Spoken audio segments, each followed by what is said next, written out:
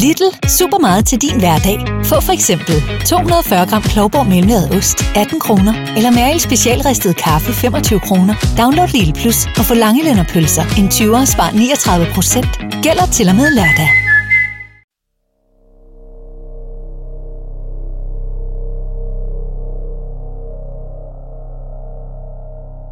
Klokken er 20 minutter over 6 en novemberaften i 2005. En patruljevogn er kaldt ud til et lejlighedskompleks i den lille by Högsby i Småland i Sverige. I bilen sidder 2 betjente. De får fat i opgangens vicevært og forklarer ham situationen. At politiet har modtaget opkald fra bekymrede naboer om et husspektakel aftenen før. Skænderiet lød meget voldsomt, fortalte naboerne, og de frygtede det værste.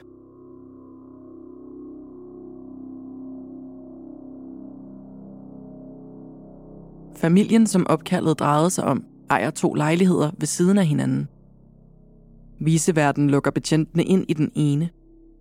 Her er der lys, men ikke skyggen af personer. I den anden lejlighed er der mørkt. Men i entréen ligger liget af en mand. En ung mand. En ung mand, som er skamferet af brændsår i ansigtet. En ung mand, som er blevet dræbt af et væld af knivstik. En ung mand, der havde forelsket sig i den forkerte.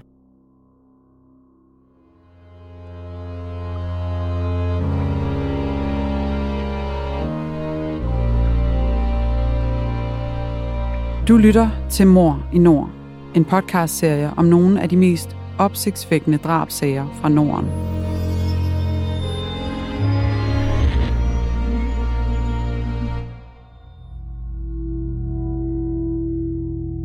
Det du nu skal høre er en virkelig historie, researchet og fortalt af Peder Carlsen og læst op af Emilie Vestvold. Det her er en genfortælling af sagens fakta, som de har været gengivet i andre medier, fra domsudskrifter og andre skriftlige kilder. Nogle detaljer er udeladt, ligesom vi her afholder os fra at tage stilling. Det har retssystemet gjort. Men du skal være forberedt på, at det kan være voldsomt at lytte til. Ikke mindst, fordi det handler om rigtige menneskers liv og død.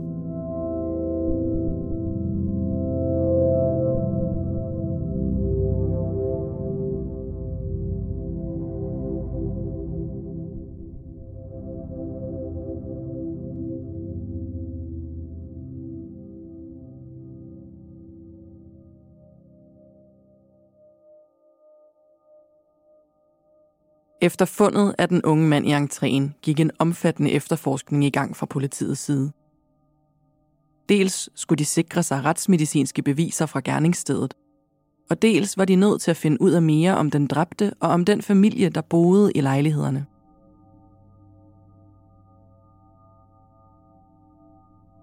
Det første spor skulle være med til at svare på, hvordan manden var blevet slået ihjel. Det andet spor skulle forsøge at danne et billede af et plausibelt motiv. For det blev hurtigt tydeligt i efterforskningen, at manden var blevet slået ihjel. Og ikke bare var han slået ihjel, han var med høj sandsynlighed blevet groft tortureret.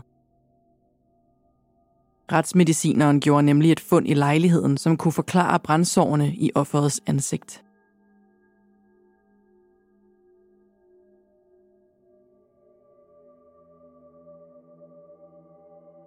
I stuen i den lejlighed, hvor den unge mand blev fundet, fandt man nemlig noget klæbrigt på væggene. Det klæbrige stads mente retsmedicineren kunne være majsolie, der matchede nogle dunke, som man fandt i køkkenet. Herude fandt efterforskerne også en stor gryde, som kunne være brugt til at varme olien op. Betjentenes hypotese var, at det var det, der havde forårsaget de grimme brandskader i ansigtet på den unge mand. Han havde simpelthen fået kylet skoldhed olie i hovedet.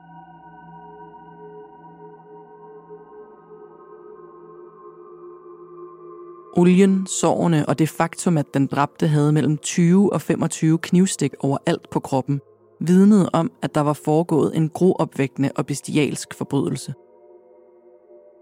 Og mordet havde været så voldsomt, at en lignende brutalitet oftest blev set i sager, der involverede partnervold. Derfor måtte politiet nu kigge i det andet spor.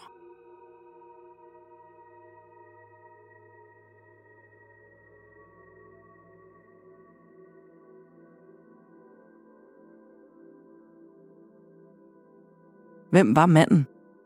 Og hvem var familien, der boede i lejligheden? Den unge mand hed Abbas Rezai og var 20 år gammel. Han boede i landsbyen Kåkes, som ligger over 1000 kilometer nord for Høgsby, hvor hans lig blev fundet.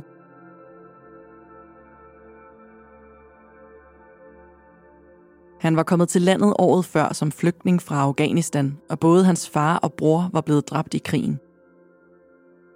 Abbas blev af sine venner betegnet som en ret stille og indadvendt person. Dette havde dog ændret sig i takt med, at han var blevet mere sikker i sproget, og han havde indtil sin død boet i et boligkompleks med andre unge asylansøgere. Og der var altid godt gang i den i og omkring hans hjem.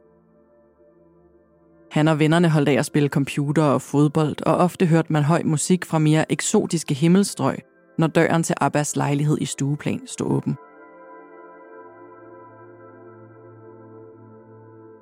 Vennerne vidste også, at han var begyndt at chatte med en pige på internettet. En pige, som Abbas vist var blevet rigtig glad for, selvom han var meget hemmelighedsfuld af sind, hvad den slags angik. Og det var netop pigens familie, der boede i den lejlighed, hvor Abbas lemlæstede lig blev fundet.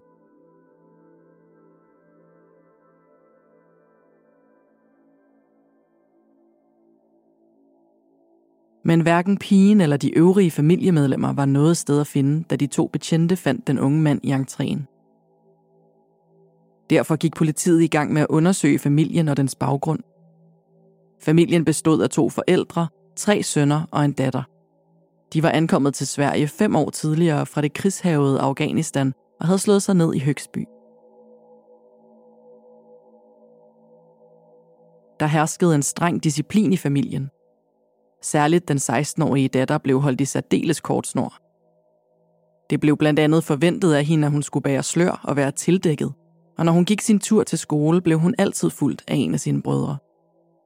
Hendes primære opgave i hjemmet var at hjælpe sin mor med madlavningen, og hvis hun ikke makkede ret og fulgte forældrenes regler, vankede der ofte pryl for den 16-årige pige.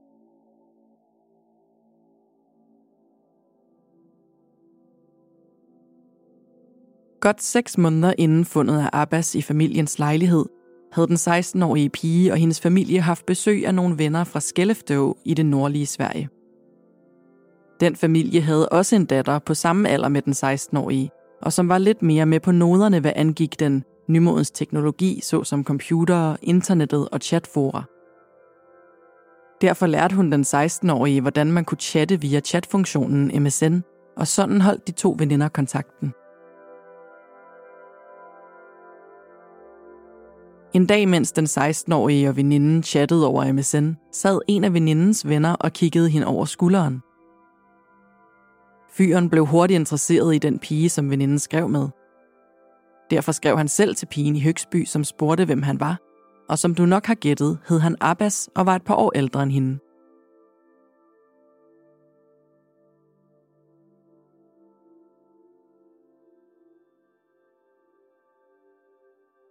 Selvom der var over 1000 kilometer mellem de to, gik det stærkt, som det jo ofte gør med ung kærlighed. Den 16-årige og Abbas skrev ofte sammen, sendte billeder til hinanden, og var, kunne man læse i beskederne, tydeligt forelskede. Faktisk så forelsket, at Abbas fortalte sine venner, at han havde store planer. Parret skulle giftes. Vennerne snakkede om, at det var usædvanligt at blive gift i så ung en alder, og efter så kort tid, men det var jo nu engang en del af deres tradition, forstod de. Hvis det unge par ville leve og bo sammen, måtte de gifte sig, og vennerne forstod, at parret vitterligt var forelskede. Deres plan om ægteskab havde dog en betydelig forhindring. Den 16-årige piges familie. For familien og ikke mindst faren havde andre planer med den 16-årige datter. Og de planer involverede så absolut ikke et kærlighedsforhold til Abbas, som ikke kom fra lige så fine kår som den 16-åriges familie. Derfor forsøgte de 2 unge at holde deres forbudte forhold hemmeligt. Men det var sværere end som så.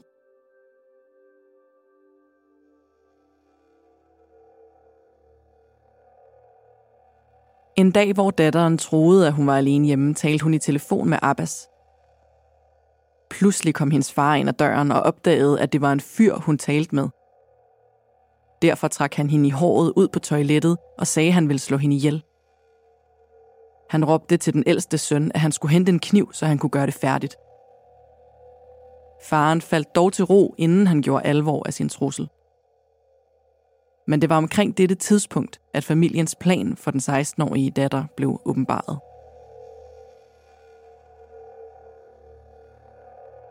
For rigtigt nok skulle hun giftes, bare ikke med den mand, hun elskede.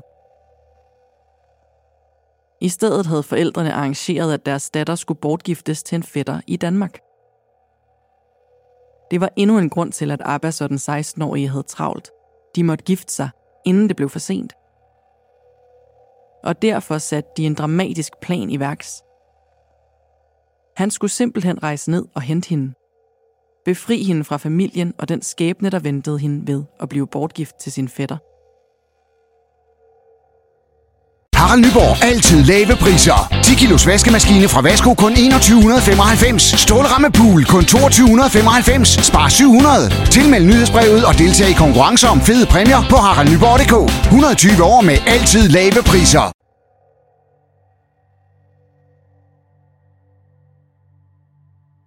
Abbas tøvede.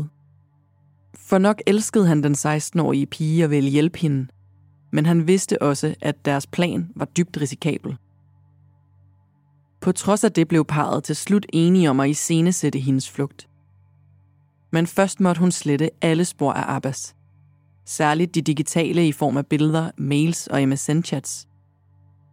For hvis familien opdagede, at hendes flugt var relateret til ham, kunne konsekvenserne være fatale.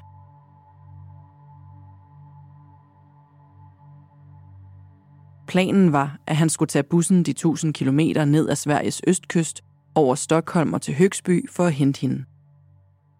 Faktisk var deres møde på busstationen første gang de elskende mødte hinanden i virkeligheden. Og planen lykkedes. Parret undslap familiens overvågende blikke og kom til Kåge, hvor de bosatte sig hos Abbas.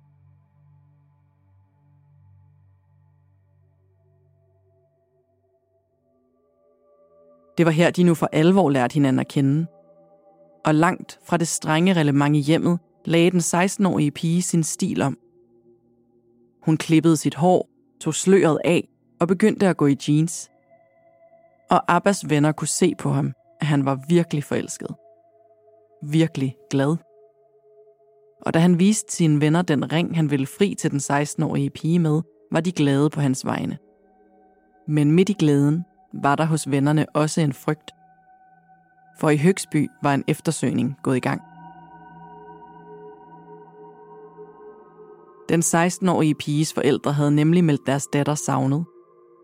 Det skete den 20. oktober 2005. Her begyndte politiet at undersøge, hvor den unge kvinde befandt sig. Det skulle dog være den ældste bror, der fandt det afgørende spor til søsterens lokation. På familiens computer fandt han nemlig et billede af Abbas, og broren fandt derefter frem til Abbas bopæl. Sammen med moren kørte han den lange tur op til det boligkompleks, hvor Abbas stuelejlighed lå. Heldigvis for det unge par nåede nogle venner at advare dem om de fremmede mennesker, der gik rundt og spurgte efter den unge kvinde. "Hvor er min datter?" skreg moren. Parret var ikke i lejligheden, men de var tæt på, forstod moren. For hun kunne simpelthen dufte den 16-åriges madlavning. Hendes brug af krydderier i gryden på komfuret. De fornemmede, at hun var et sted i nærheden. Men da de ikke fik yderligere svar, måtte de køre hjem til Högsby med uforrettet sag.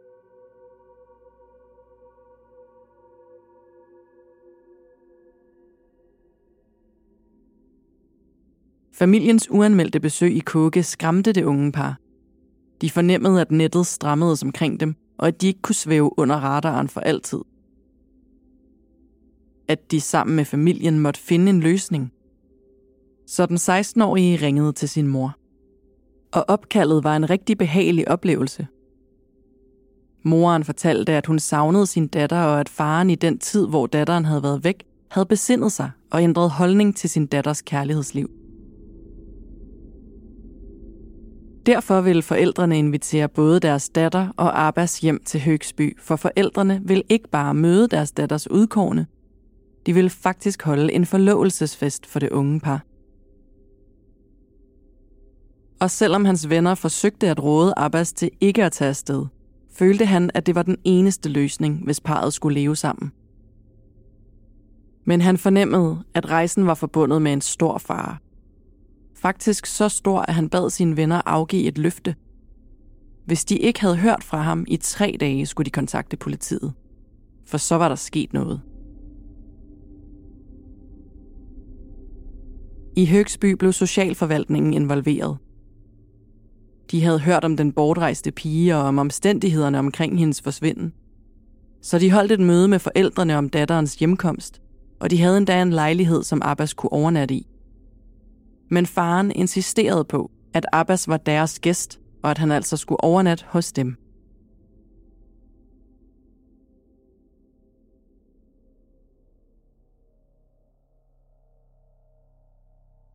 Så da parret den 15. november landede i lufthavnen, var moren sammen med en socialrådgiver ude og tage imod dem. Men det var tydeligt, at luften var kold som is. Abbas havde købt en blomst og klædt sig fint på, men moren ville end ikke værdige ham et blik, før de kørte hjem til Høgsby. For at sikre sig, at alt var godt i lejligheden, arrangerede forvaltningen et møde med forældrene 3 dage efter. Et møde, som forældrene aldrig mødte op til. Derfor tog socialforvaltningen ud til lejligheden og bankede på, uden nogen åbnede. Og de bange anelser blev kraftigt forstærket, da man opdagede, at nogen havde ringet til politiet efter at have hørt skrig fra lejligheden aftenen før. Socialrådgiveren frygtede, at der var sket noget med pigen, og ringede derfor også til politiet.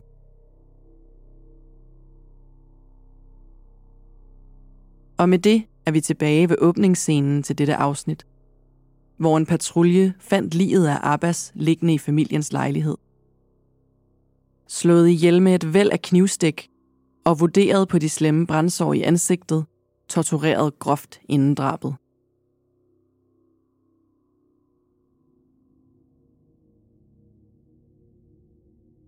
En politiefterforskning gik straks i gang, og efter de retsmedicinske undersøgelser af både liget og gerningsstedet, vurderede politiet, at æresdrab var et sandsynligt motiv. Man fandt også det formodede mordvåben, som var en kniv, der var så stor, at det nærmere var et sværd.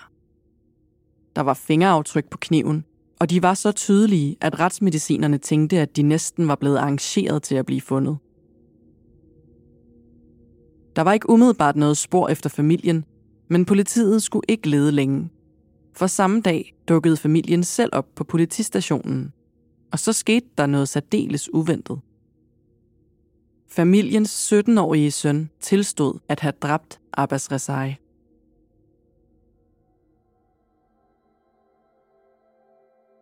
Ifølge sønnen skete mordet efter et voldsomt skænderi mellem de to, der udviklede sig voldeligt. Han tilstod at have kastet olie fra en pande på Abbas, hvorefter han havde stukket ham ihjel. Moren, som havde brændsår på hænderne, fortalte, at hun havde pådraget sig sårene, da hun prøvede at komme imellem de stridende parter.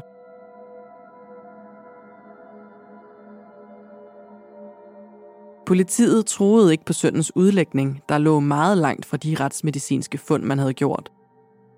Så man bad ham rekonstruere scenen for dem, og også her var der mange huller i historien.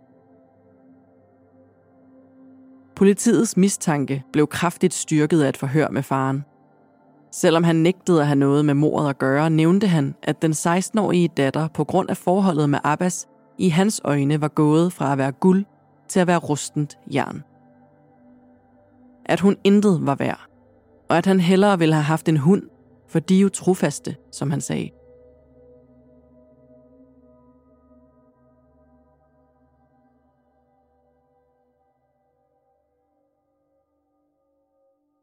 I marts 2006 indledte Kalmar byret så retssagen mod de 3 familiemedlemmer.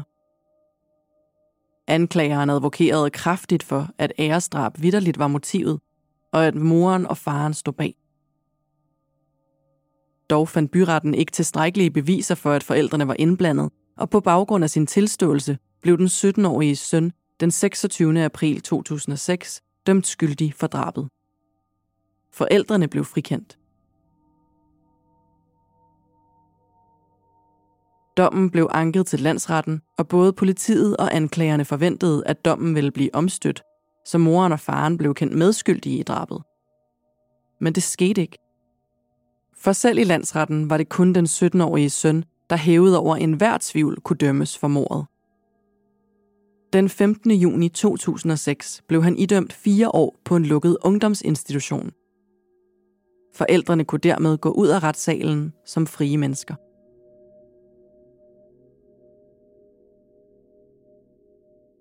I årene, der fulgte, blev datteren gift med sin fætter i Danmark, og mens broderen afsonede sin straf, forlod den øvrige familie Høgsby.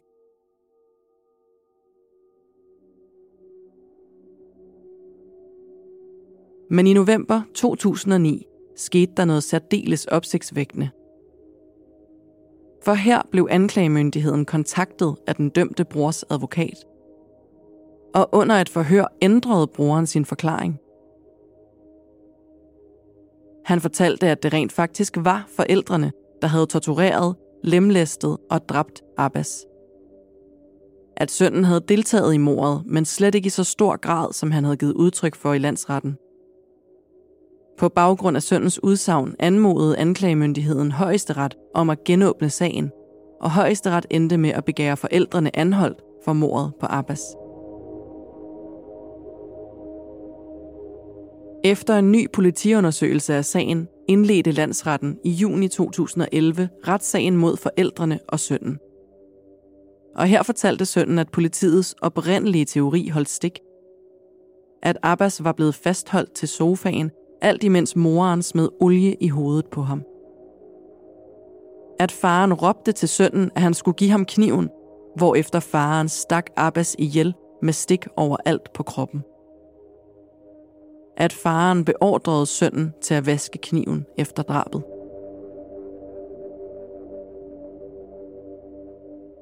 Også datteren var i vidneskranken og fortalte om den undertrykkelse, hun havde været udsat for. Hvordan hun blev overvåget af familien, og hvordan hun på drabsdagen var blevet uskadeliggjort med sovemiddel i noget saftevand.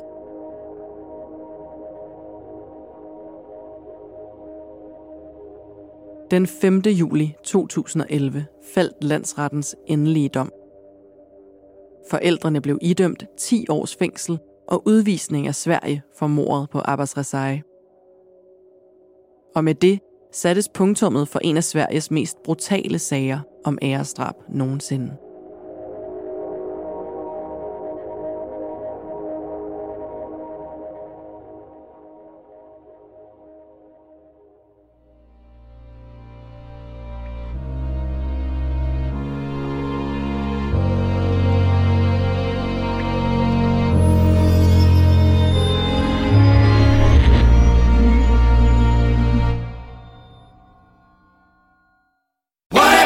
Så er der kæmpe cykelfest hos T. Hansen med masser af tilbud på cykler til hele familien. Spar hele 2.000 på vores populære Comfort Plus elcykel. Eller få en sød eller sej børnecykel for kun 999. T. Hansen, hele Danmarks cykelhandler.